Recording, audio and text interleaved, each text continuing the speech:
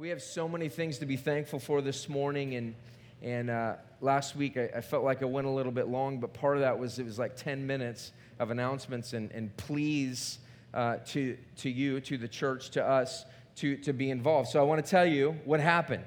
We actually had some guys step up and say, I am going to be a part of the safety team. So that is, can we just praise Jesus for... We have some men here that are willing to stand up and say, I'm going to help lead in this area, and I'm so excited about that. So if you did that, I want to say thank you to you guys. For those of you that couldn't, that's okay, and we're just hoping that all of us will participate. Those of you who are part of the church, if you're kind of sitting on the sidelines, just kind of going, I'm not really going to join, I'm not going to say I'm a part of this, I don't have to serve, that stinks, but we'll hope that we get those demons cast out of you eventually. But we're just glad that you're here and that you're hearing the truth. So, safety team. Secondly, is this: I told you guys about our Grasp soccer program.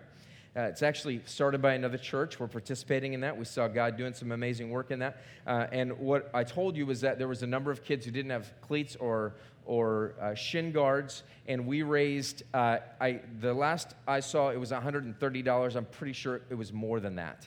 And so that is a huge answer to prayer. So thank you for giving towards that so that these kids could do that. Now, along with that, the kids that we serve at Richmond Elementary went to the soccer tournament, and they won. So that, bam, all right? Yeah. So representing outward. That's pretty cool. We're beating everybody. We are winning. In any case, there's that. I have other things to tell you about.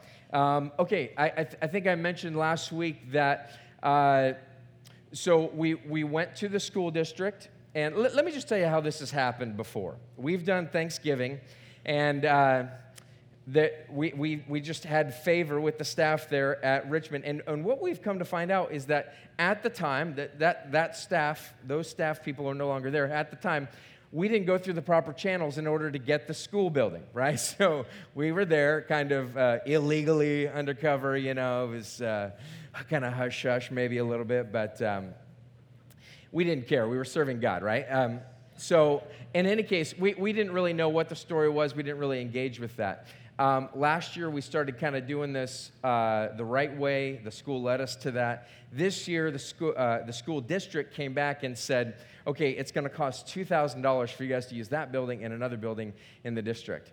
And so we were like, okay, we're getting students and families from you. We're serving the school district by doing this. We're helping with these kids, get the Grasp soccer program, all of these things. Do you think that you could reduce that? And at first, they said they could not. And so what happened is that we've been in talks with Richmond Elementary. So we're good friends with the principal there, the office manager, fantastic people, love them, fantastic. We also love the school district, and we want to serve the school district. We want to serve our city in this way, and so we made some impassioned pleas. The school district advocated for it. The school itself advocated for us. The boss, who is over top of that school, was advocating for us. We talked with Salem Leadership Foundation, and I believe that they were advocating for us as well. And at the end of the day, one of the lead guys in the school district ended up calling Tim Porter to let him know that there will be no charge for the school district. Snap, right? That's amazing, right? And here's why that's amazing, is because that was $2,000. We need to raise $5,000 right now. That would have been $7,000. Some of you are going, $5,000? What the heck is going on around here? We don't know. This happens every year, all right? And so here's the thing. We believe that God can provide that. We believe that God can provide that. And so we're praying that you guys and the community come together to make this happen. It's a great position to be in. If there's no need, you can't help, right? So you get to be someone who helps financially with this. We're going to raise $5,000. One way or another, we're going to do it. We're going to come up with those funds. And here's one of those reasons. I talked to Tim earlier in the week, and we give these kids gifts. Some of these kids don't get gifts for Christmas. Some of them. Not all of them, but some of them. Some of these families are like that. And he was saying that there was like $1 per kid for a gift? Now, we are representing the King of Kings, the Lord of Lords. We represent Jesus Christ, God himself, and I think we can do better than $1 per toy. I just think that doesn't represent God very well. Now, we don't need gold-plated anything, right? This isn't, we're not, never mind. I was going to make a political reference, but something about gold-plated, you know where I was going, but that's not us, all right? But I just want you to know, I think we can do better than that. And you guys haven't done anything wrong, but I think let's do everything we can to make sure that we're giving out quality and that we're serving our community well in that. And by giving them high-quality toys, we represent well the God whom we serve. Okay?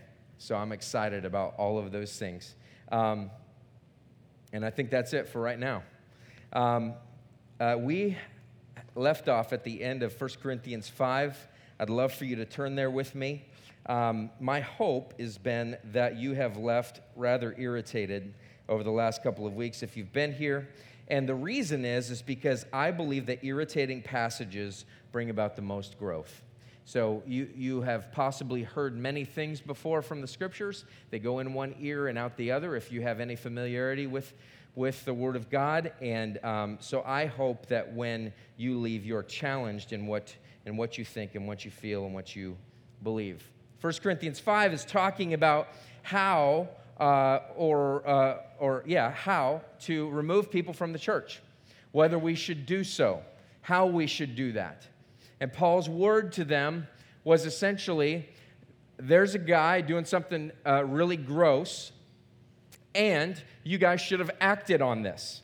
You guys should have acted on this whole idea of what he's doing, this sexual immorality, this dysfunction within your church, and yet you did not do anything.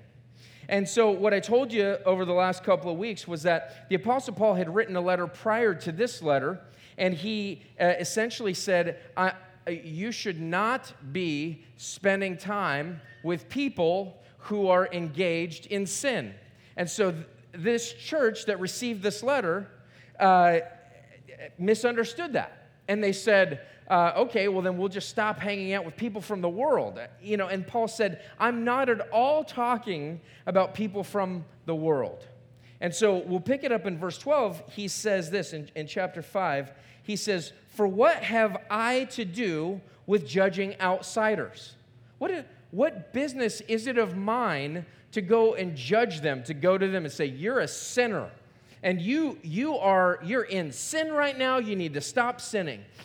Paul's saying, that's none of my business. That's not what I'm involved in. He says this, for what have I to do with judging outsiders? Is it not those inside the church whom you are to judge?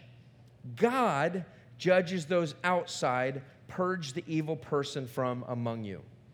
So we've been talking about this, and it's kind of abrasive because a lot of us know that we have sin in our lives. A lot of us know that we have stuff that's going on. And so what we talked about was this, is that like when we're a church who understands fully that every one of us is a sinner saved by grace, and that on a regular basis, there's a process that has to happen, which is to be known and to know other people. Meaning you don't just know kind of who I am about my job or whatever, but you know my junk. You know my stuff. You know about the things that are going on in my life. And so what we're talking about here is we're saying we're going to be a church that's, instead of hiding,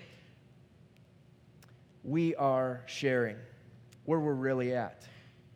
And what this does for us is it keeps us from hypocrisy. Now that's where we basically left off. It keeps us from hypocrisy. But what's really going on with this church? What's going on with this church? This church suffers from something that is very similar to us. They go back and forth between hostility with culture and syncretism with culture. What is syncretism? Syncretism is essentially peer pressure, giving into peer pressure, right? There's a hostility about them, but then there's also this syncretism about them. They're giving in to what's going on in the world around them. And Paul is basically confronting them. I believe he's confronting them on both fronts. But isn't that our same problem? Don't we all suffer from this? This hostility towards our world. If we're a Christian, we have this hostility towards the people around us, the things that they vote for, the people that they vote for, the things that they're in support of. There's a hostility. You see it online all of the time in social media contexts where you just go, oh my gosh. I mean, you could read a few posts that Christians have posted, and you would just say, I just cringe with the idea that I'm even associated with this person who claims to be a Christian, and yet there is no grace at all. And really what's happening is that they think that they're going to somehow influence our culture through their own arrogance. Somehow they believe they're going to influence our culture through massive arrogance. But then there's another kind of arrogance that's taking place. Remember, Paul has called them out on arrogance and pride, the idea that they think that they're so smart, that they have it all figured out. Christians come across this way all the time. There's also another level of arrogance that Christians go back and forth in between. And it's syncretism. It's looking at the Word of God and it's saying, I don't think that God meant that. I don't think that that's as important. We set aside what God has to say and we say, you know what, that's not really that big of a deal. I'm not really going to do that. If we're even aware of the Scriptures and what the Scriptures have to say, we oftentimes are just like, I don't even know what it says. I'm a Christian. And what we'd say about that oftentimes is that's American Christianity. It's this idea that I'm a Christian because I'm an American. Or I'm a Christian because I was raised that way. When in reality, all that we are is that we're Christian in name only. There really has been no life change. Because obedience is the activity of faith. Because when you say that I have faith in God, and when you say I have trusted in Jesus Christ, the outworking of that, the reality of that is that my life is progressively becoming like Jesus. I never attain to that until I see Jesus face to face. When I see him at the end of days, the day of the Lord, I will never attain to that until he is the one who brings me there. But yet still, we are to be working towards this idea of obedience, because obedience is the activity of faith.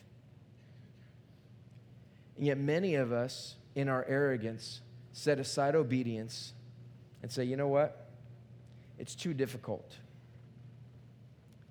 There's parts of Scripture that I wish weren't there. I'm not saying that's what you're saying. I'm saying that's what I'm saying, right? And I have to teach this stuff, right? That's kind of concerning, isn't it? There's stuff that I wish wasn't in the Bible. There's stuff that I know is abrasive.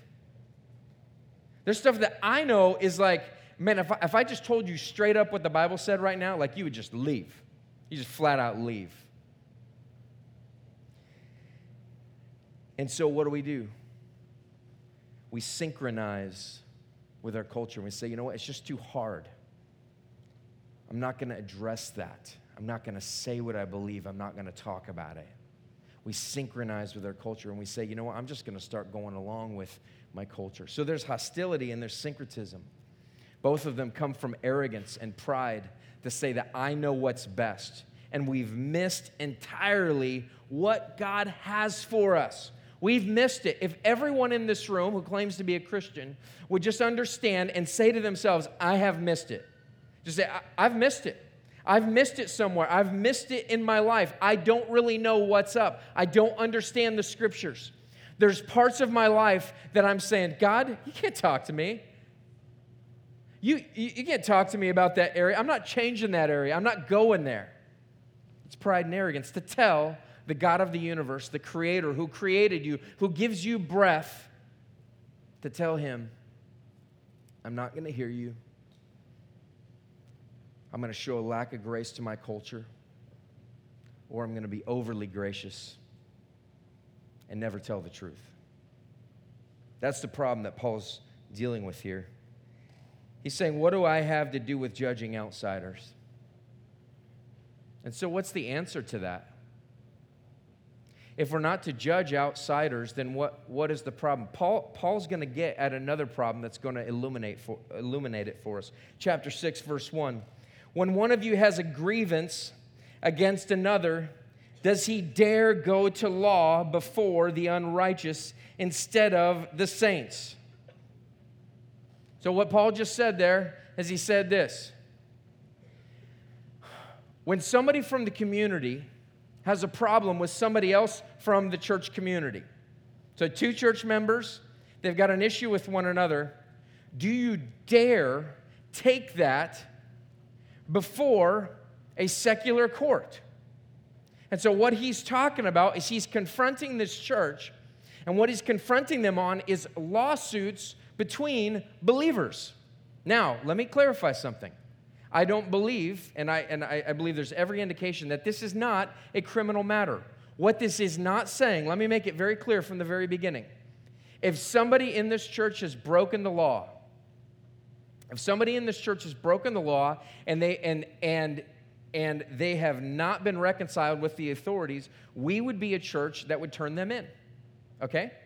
Just because you're a Christian doesn't mean that we're gonna hide this from the governing authorities. The Apostle Paul deals with that elsewhere in Romans.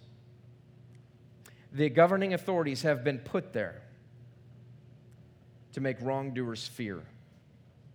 Wrongdoers, even among the church, should be accountable to the governing authorities. Okay, what he's talking about here is a civil matter. Let's put some legs to that. What's a civil matter in a church? Let's say that you are somebody who does work. You do construction work, and you've done a shoddy job. You went to someone's house who goes to the church. You did some work. It's completely shoddy. The roof leaked. Something else happened. It just doesn't work. The person from the community is saying, "What the heck? You need to give me my money back, or I'm not paying you." Or something along those lines.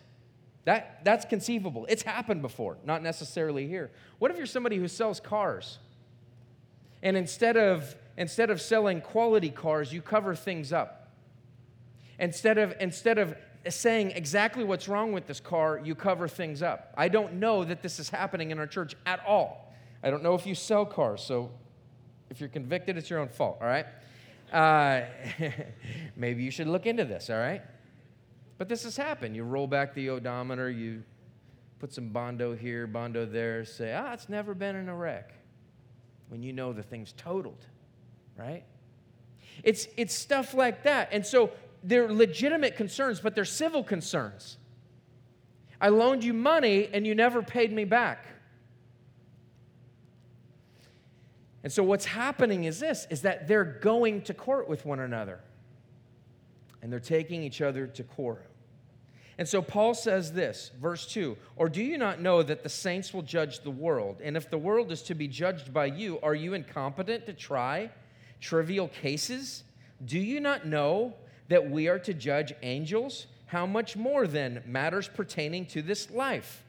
So you could get wrapped up in a couple of things that we're to judge angels. Like, what's that all about? Don't dive into that, because it's not clear what Paul is saying. All that Paul is saying is that there will be some level of authority that God's people have over angels. We don't know what that looks like. Just leave it at that. That's not the point. Paul's saying this.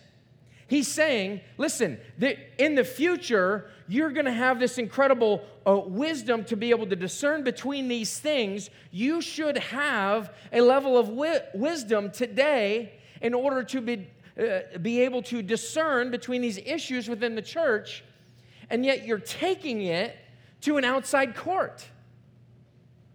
You're taking it to other people to have them look into this and to have them discern between you guys.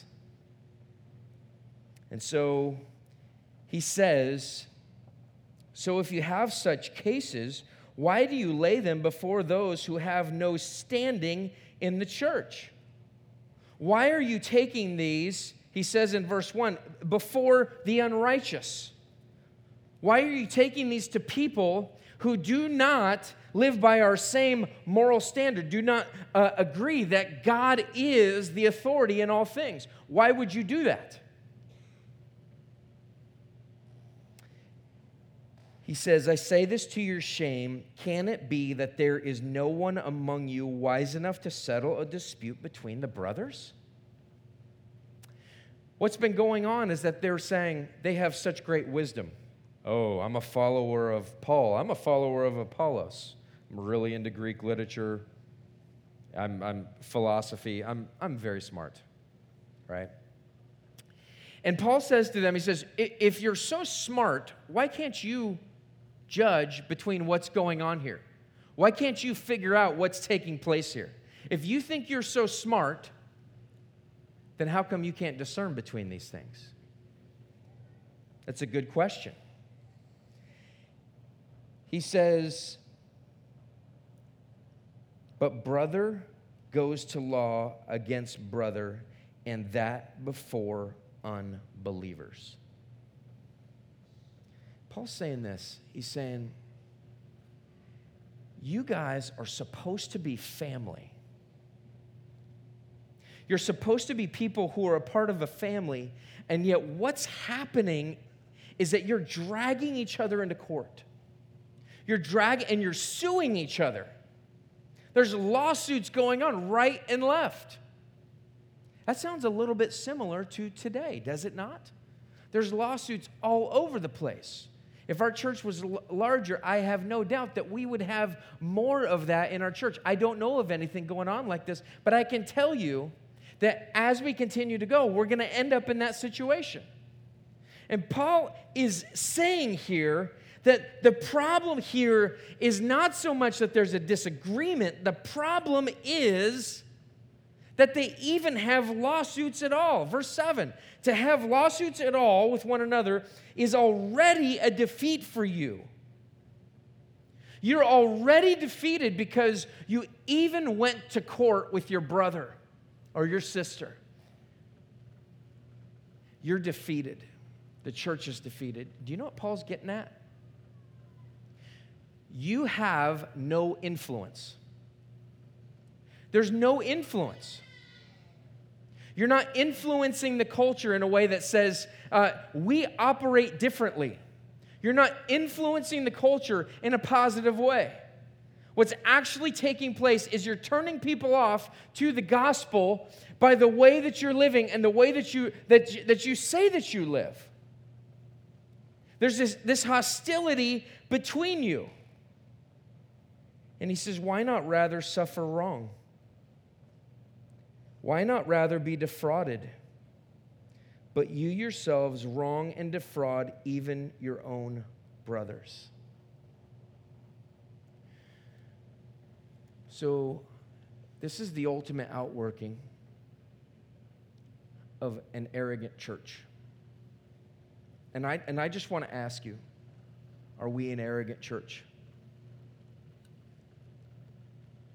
Are we a church that has hostility towards our neighbors or syncretism towards them? Are we a church that is so arrogant that we think that my needs are best? Are we a church that is so arrogant to believe that somehow what I do and how I act doesn't matter? I want to tell you, I think that there's a lot of people who are Christians who are happy about the way that our election went. And the reason is because they believe that there will be less what they perceive to be as persecution. But I want to tell you that Christianity does not flourish without persecution. Because it's very easy for anyone to say, oh yeah, I'm a Christian. Oh yeah, I'm a part of that. Because under persecution, real persecution, it doesn't go that way. Oh, you're a Christian? You're despised. Oh, you're a Christian? I hate you. Oh, you're a Christian? Whatever. And here's the thing, is that we can walk around and we can say, you know what, I'm a Christian all day long, and yet what's going on is that there is no influence. There is no discernible difference between us and the people in our culture. And so our culture can look at me and you, and they can say, you're a hypocrite. The culture can look at me and you, and they can say, you're so jacked up. Because they see the way that we're living. They see the fact that there's no love between us, in spite of the fact that Jesus says, by this all men will know that you are my disciples, that you love one another. John 13:35. But is there real love? Here's how you can tell that there's real love. How irritated do you get with your brother or sister in Christ? How irritated do you get when you're in a community group, if you go to a community group, with the people that are around you? Is there love for those people? How do you talk about the people in your church? Is there a level of irritation with them? Or is there a genuine love? Is there real influence in our culture saying, no, there's actually a difference between me and you? What Paul is saying is he's saying there's no discernible difference between you and the culture. You're either taking on what they say is true, or you're just outright being hostile towards them. So we're bouncing off each guardrail, and we're becoming people who are not effective in what God has called us to do. And so Paul says this, why not rather suffer wrong? Why not rather be defrauded? But you yourselves wrong and defraud even your own brothers.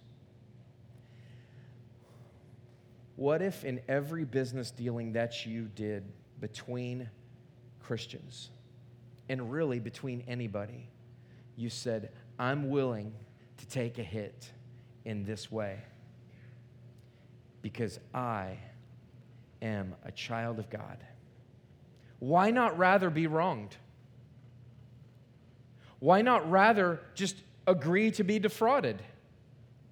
Why not rather be somebody who just says, you know what, for the name of Christ, for the sake of the Christian community, I am going to be somebody who's not going to take this person to court. It doesn't mean that I'm not going to go to them and say, with Matthew 18 in mind, Matthew 18 speaking about if your brother sins against you, go to him privately. If he doesn't listen to you, take another person along with you so that you can win your brother, so that you can go back to them and say, there's an issue here between us. Why wouldn't we be concerned with those things? I cannot tell you how many times I am just frustrated with the things that I hear. I'm frustrated with the stuff that happens in our community sometimes because I'm hearing, here is this person who claims to be a Christian, they go to our church, and yet they're acting this way in culture. And you know what? At the same time, I have to be frustrated with myself. I hired a business to do some work on my house. And I'm not going to tell you what part of the house because you probably know, but I hired them to do some work, and at the end of the day, they didn't provide what I thought they were going to provide. So at the end of the job, they said, you owe us more money. And I said, wait a second. You didn't provide everything you said you were going to provide, and I owe you more money? Tell me how this works, all right? So I said, I flipped into construction mat, all right?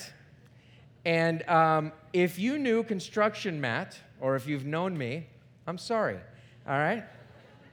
But construction mat is not a very nice guy sometimes, all right? Because you're dealing with a bunch of roughnecks, and I'm a sinner, right? And so I switch into, I can negotiate pretty good, right? I say, okay, listen, tell you what, I won't charge you for what you didn't provide, and then you can cut that out. And so you're ahead. So he comes back to me a few days later, and he says, well, I talked to my boss about that, and he's not very happy. And so I'm, again, construction Matt. Do you think I'm very happy? I don't have everything you said you were going to provide. Do you think I'm happy? I'm a pastor, right? I'm getting a little agitated. I'm a little hot under the collar. And in the middle of that conversation, I realized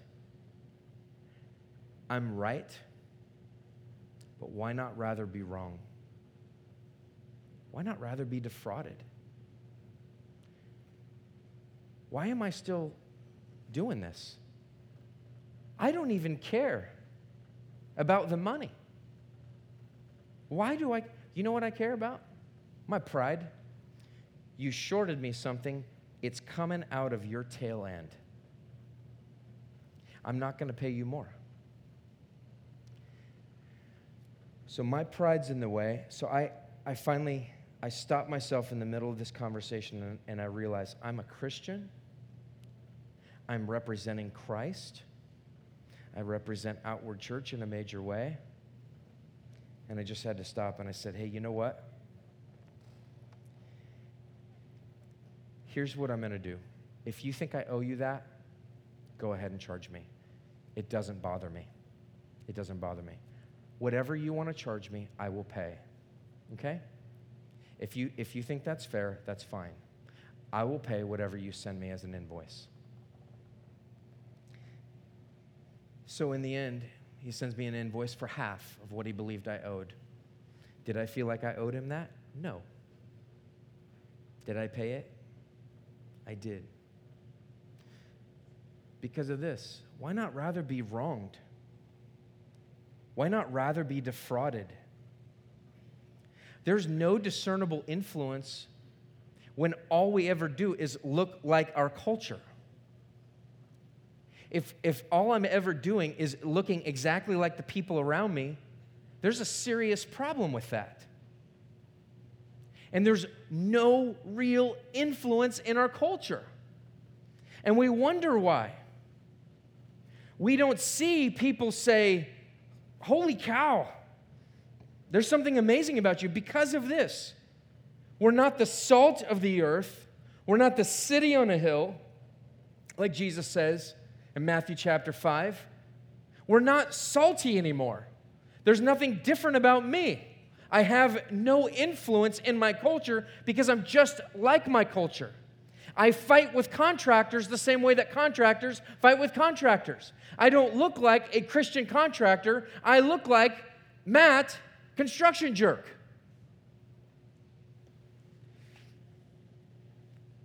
But there's a real possibility. There's a real possibility. Instead of having lawsuits among ourselves, instead of having issues that are constantly coming up where it's just like, oh my goodness, like it's just one thing after another. The church is as jacked up as anybody else. Instead of that, there's a new way to have influence. Look at what Paul says here. It seems out of place. Verse 9, or do you not know that the unrighteous will not inherit the kingdom of God? I think Paul says that because he's saying, hey, you're allowing the unrighteous to judge you, and you should not be allowing them to do that because they're not going to inherit the kingdom of God. They do not have faith in Jesus Christ. That's why I think Paul says that. He's kind of reminding them that these are the unrighteous. And so he starts listing off a bunch of problems, a bunch of sins that people who are hostile to their world can start saying, yeah, that's what they are. Yeah, that's what they are. Here's what he says. Do not be deceived, neither the sexually immoral. Oh, yeah, the sexually immoral, they're unrighteous. And then he says, do not be deceived, neither the sexually immoral, nor idolaters. Dang, those darn idolaters. Nor adulterers. Yeah, those guys. Nor men who practice homosexuality. Oh, nor thieves, nor the greedy, nor drunkards, nor revilers, nor swindlers will inherit the kingdom of God. That's right, Paul. That's why we shouldn't be doing this. And so Paul says, and such were some of you. You know what he just said? You bunch of punks. Yeah, I said that. You're going to walk around pointing your finger at the culture? Oh, yeah. Hey, look at that. Look at what you did. You were in the exact same place. And such were some of you.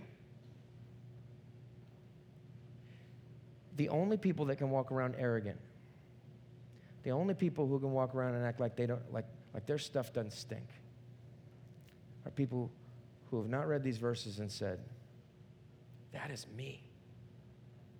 That is me. That's who I am. Notice something else that Paul does. He starts off with egregious sin. The sin that we all recognize as, oh yeah, that's a bad sin. Oh yeah, that's a bad sin. Oh yeah, that's a bad sin. And then he gets a little closer to home. Drunkenness. Yeah, that sounds pretty bad too. It's not as bad. Oh, greedy. Oh, reviling, slandering people. That's hitting, swindling people. Paul just said that they're defrauding each other. They're swindlers. And what Paul just said is this.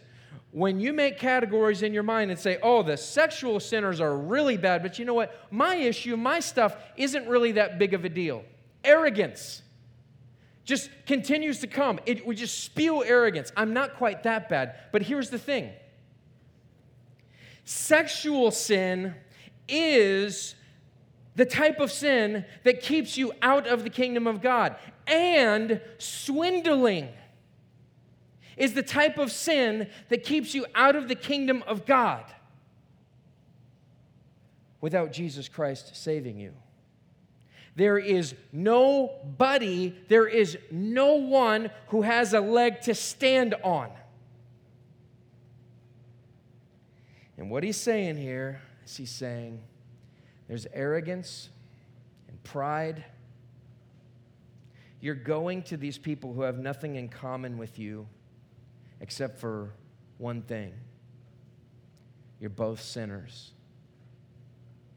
But listen to this. And such were some of you, but you were washed, you were sanctified, you were justified in the name of the Lord Jesus Christ and by the Spirit of our Lord. See, guys, arrogance eliminates influence.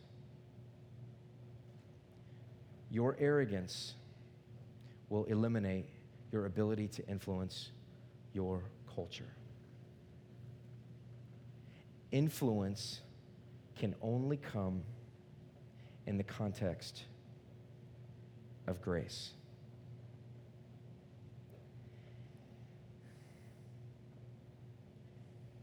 As long as you think that your sins are little, as long as you think that you don't have much, there's going to be a problem.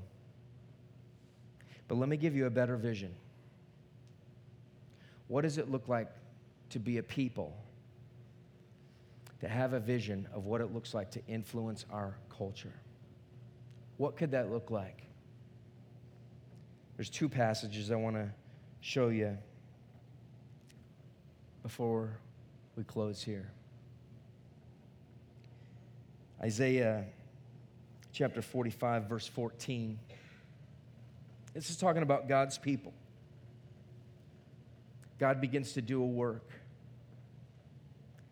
in these people's life. And this is what is said. Thus says the Lord, the wealth of Egypt and the merchandise of Cush and the Sabaeans, men of stature, shall come over to you and be yours. They shall follow you. They shall come over in chains and bow down to you. They will plead with you, saying, surely God is in you, and there is no other God besides him. Can you imagine? What would it be like if our culture no longer looked at us and said, what a bunch of arrogant jerks. They're suing each other. They're hostile towards us, and then half the time, they're just absolute hypocrites. What would it look like if people looked at us and they said, surely God is in your presence, and there is no other, because I see you doing things that I've never seen before. I've never seen forgiveness take place in the context of a community in that way. You just let $5,000 go just like that? Yeah, why? He's my brother. He didn't have the money. I don't care about that. What I care about is my brother. What do you mean you just forgave that person? They cheated on you. I cheated on God. And such were some of you. But I was washed. I was sanctified. I was justified.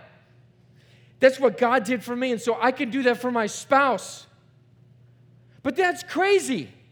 I know. But I have a great marriage now. Surely God is in you, because I've never seen that before, and I've never seen a better marriage after a disaster. Surely God is in you. Don't you want our culture to say that? To recognize that? Oh, may it be so. May it be said of us. Zechariah chapter 8, a similar situation.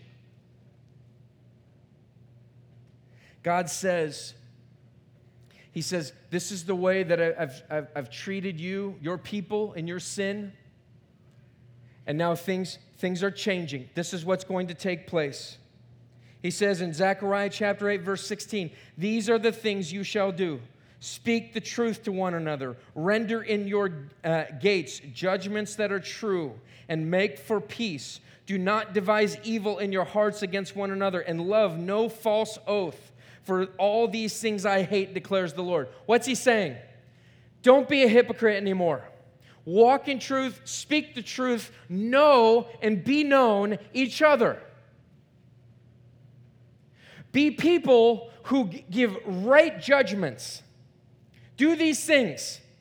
And then He says this in verse 20. Thus says the Lord of hosts, people shall yet come, even the inhabitants of many cities. Do cities tend to be conservative? No, all right? You can look at the map, right? The electoral map, right?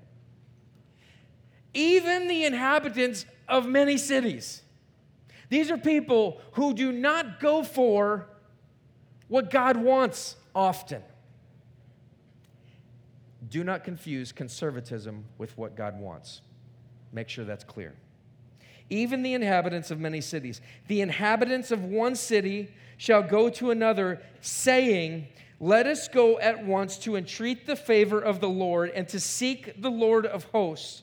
I myself am going. Many peoples and strong nations shall come to seek the Lord of hosts in Jerusalem and to entreat the favor of the Lord. These are people who don't know God. They want to go to Jerusalem so that they know God. They want to entreat the favor of the Lord. And so, thus says the Lord of hosts, in those days 10 men from the nations of every tongue shall take hold of the robe of a Jew, a God-fearer, saying, let us go with you, for we have heard that God is with you. It's the difference between Paul saying, like, you have so much jacked up stuff in your church, you're not even addressing egregious sin. And then, when you guys have a fight, you go to the culture and you say, hey, would you decide between us? And Paul's saying, that is so messed up. Not only are you influenced by the culture, but you're worse than the culture. But we have another vision. How could influence flow from God's people? Just from this phrase. And such were some of you.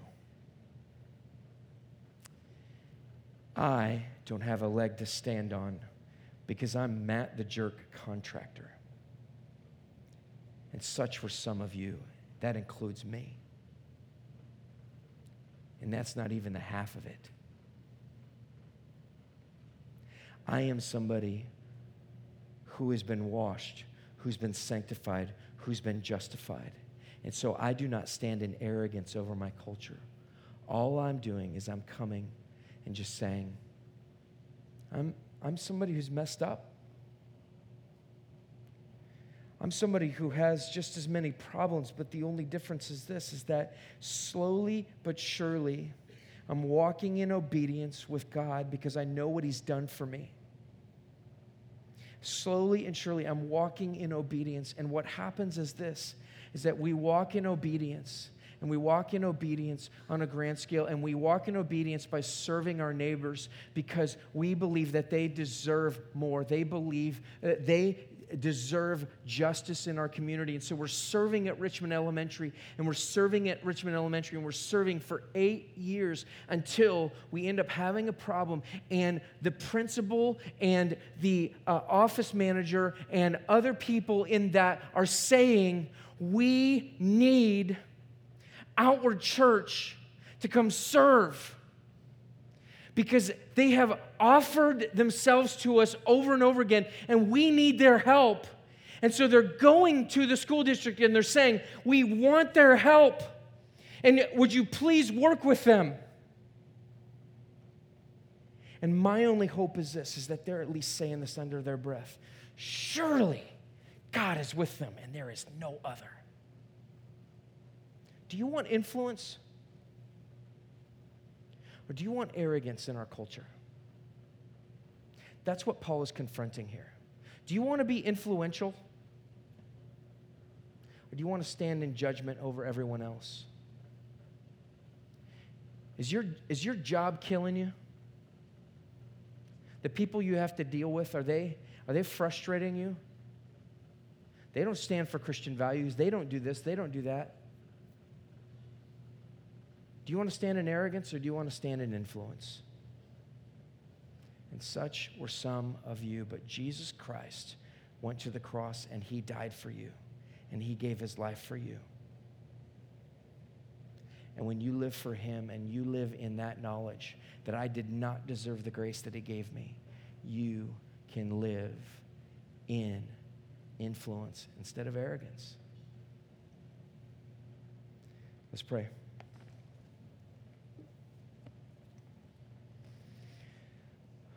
Lord Jesus, I'm praying for our church, that, Lord, that we would be people who are fully secure in the reality that You are the one that has saved us. We did not save ourselves. You are the one who brings about change. You are the one who has done this. God, I pray that humility would pervade our lives and cause us to be people who not only get along with one another, but that we get along with the organizations within our city, and that we are people who have great relationships. God, I'm praying that even the most difficult of circumstances, the people that hate Christians the most, I pray, God, we're praying for this. We're praying for a new vision that someday, somehow, that before the end of days, when every knee will bow and every tongue will confess, willingly or not, that Jesus Christ is Lord. Lord, I'm praying that before that day, that You would cause us to be effective, and so effective that there will be people who have been hostile towards us because of our hostility and arrogance towards them, that would turn around and say, surely God is with them, and I want to know Him. God, may we be a church who joins with You in what You're already doing. May we be people who believe the supernatural power of You, the power of Your Holy Spirit in our lives. May You be the one who changes us and changes our city. May we get to be along for the ride, saying yes to Jesus and no to sin, saying yes to Jesus and no to arrogance, saying yes to Jesus and no to everything that we feel, saying yes to Jesus and what our culture says, saying yes to Jesus and no to everything that hinders, so that we can walk with You. Lord, we ask You for this in Your name. We pray. Amen.